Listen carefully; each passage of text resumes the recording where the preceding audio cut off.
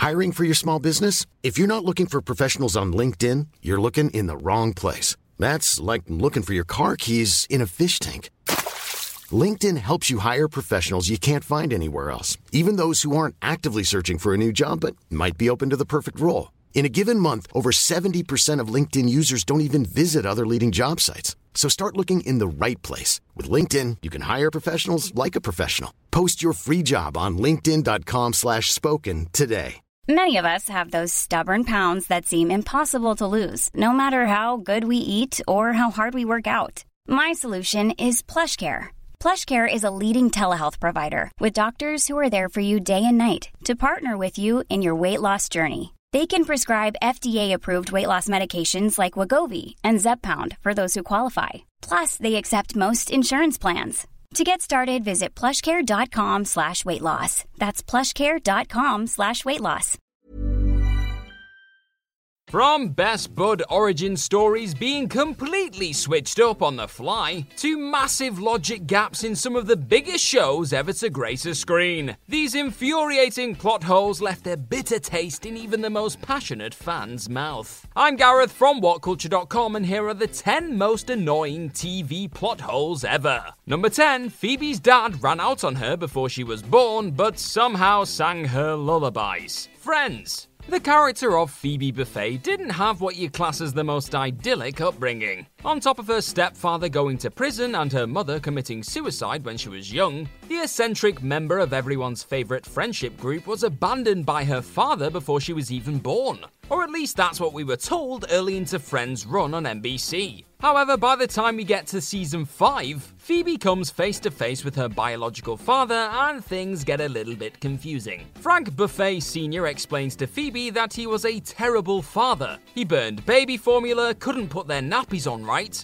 and would often make them cry when singing his rather familiar made-up lullaby, Sleepy Girl. All this points to a father who was most definitely around his twin daughters for a while before deciding he wasn't cut out for the job. In fairness to Phoebe, she did wind up homeless at 14, and contracted hepatitis after a pimp spit in her mouth. So you can probably forgive her for getting her wires crossed when it came to recalling exactly when Daddy did a runner. Number 9, the employees were well aware of being filmed constantly, but were still shocked. The Office. Throughout the series' 9-season run on NBC, the American version of The Office saw the eclectic employees of Dunder Mifflin quite clearly having their every move, coffee break, and love affair documented by a dedicated group of filmmakers. So that's what made the decision to have the characters lose their minds upon realizing that quite literally everything that went down within the Scranton walls had been immortalized, whilst watching back parts of the doc during the last season such a difficult pill to swallow. Time and time again, the likes of Pam, Jim, Dwight and the gang were all too happy to reveal rather personal information to the ever-present camera over the course of the show. Then, just like that openness was quickly forgotten in order to stir up some last-ditch drama in the closing stages.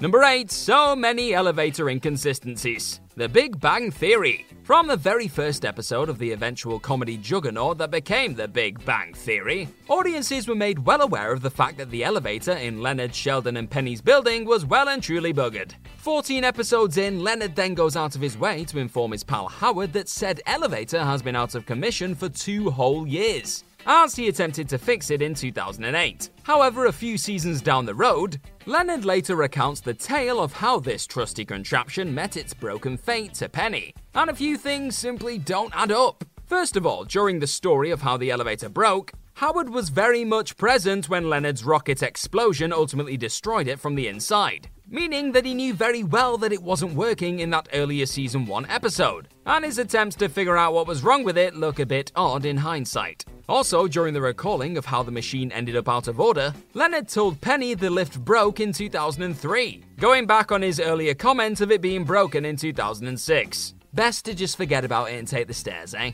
Number 7, why does a fighting game have a sex function? Black Mirror. Sometimes a plot hole is completely unavoidable when it comes to realizing a, let's say, more out there concept on the small screen. In the case of Black Mirror's compelling video game-centric first episode of its 5th season, Striking Vipers, creator Charlie Brooker was very much aware a few things didn't add up.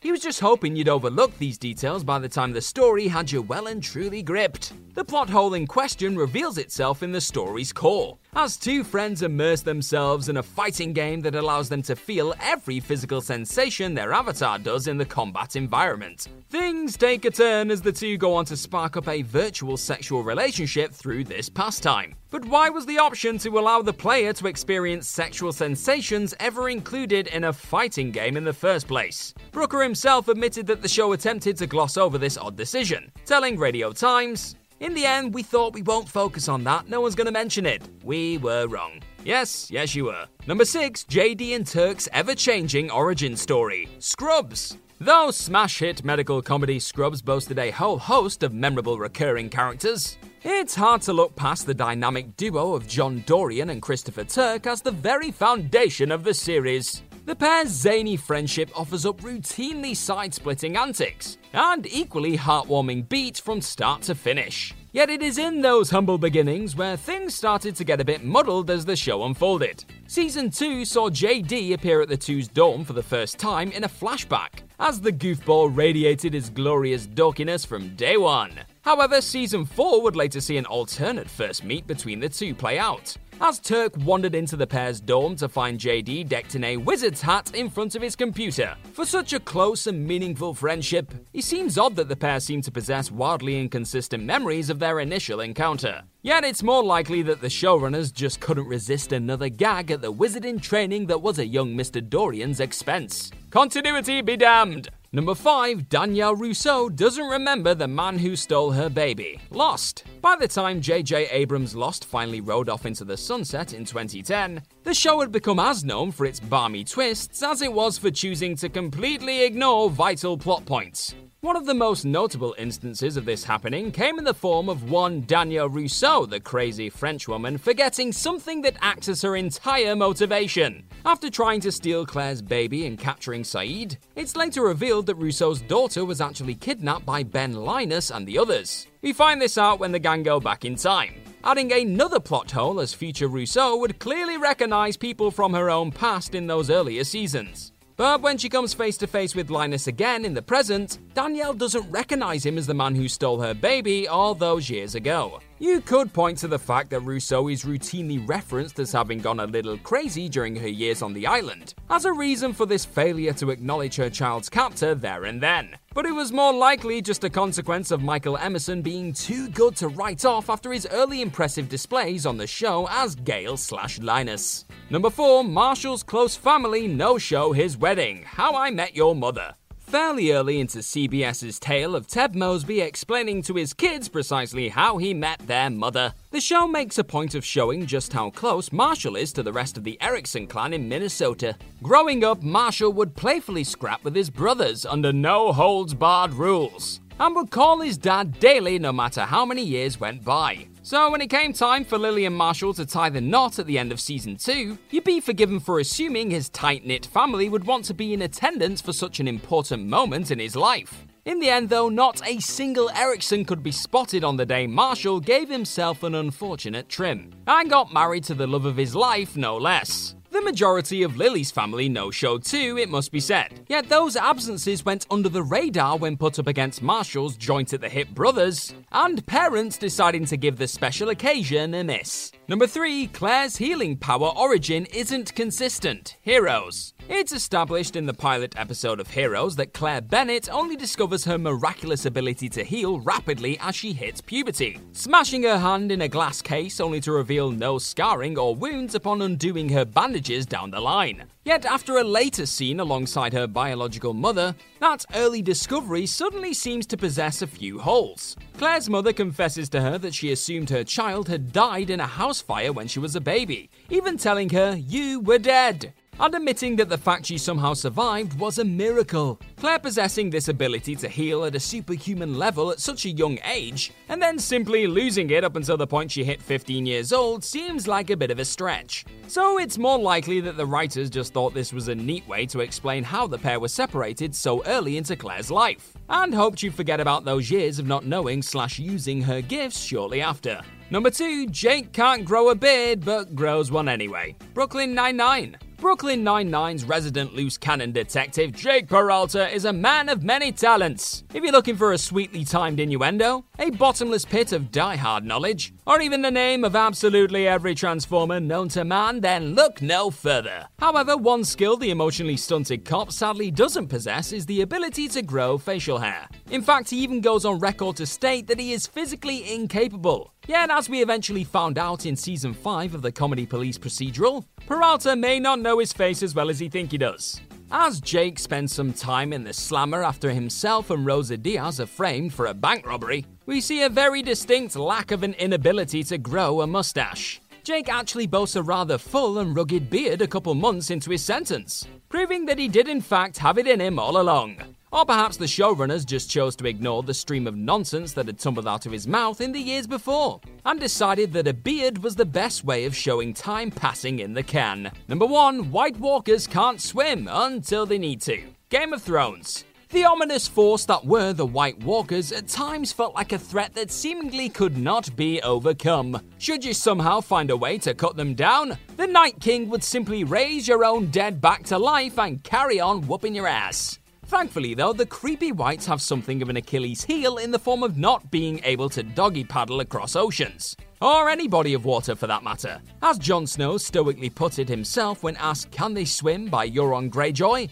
No. Yet that does leave us with one rather gaping plot hole in the penultimate episode of Season 7. Here we see a fairly large dead dragon be hauled out of freezing waters beyond the wall by those very same whites. But how could they achieve such a feat without performing some very intricate tying and locking methods underwater? In short, they surely couldn't. Which means either Mr. Snow is talking out of his Targaryen a-hole, or the showrunners simply opted to ignore all logic in order to reanimate a fire-breathing monster. And we can't really blame them if that was the case.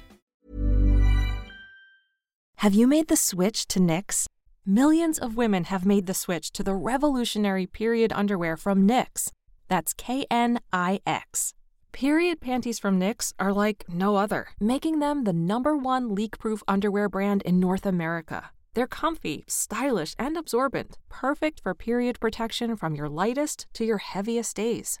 They look, feel, and machine wash just like regular underwear, but feature incognito protection that has you covered. You can shop sizes from extra small to 4XL. Choose from all kinds of colors, prints, and different styles, from bikinis to boy shorts, thongs to high-rise. You've got to try Knix. See why millions are ditching disposable, wasteful period products and have switched to Knix. Go to knix.com and get 15% off with promo code TRY15. That's knix.com, promo code TRY15 for 15% off life-changing period underwear. That's knix.com. Acast powers the world's best podcasts. Here's a show that we recommend.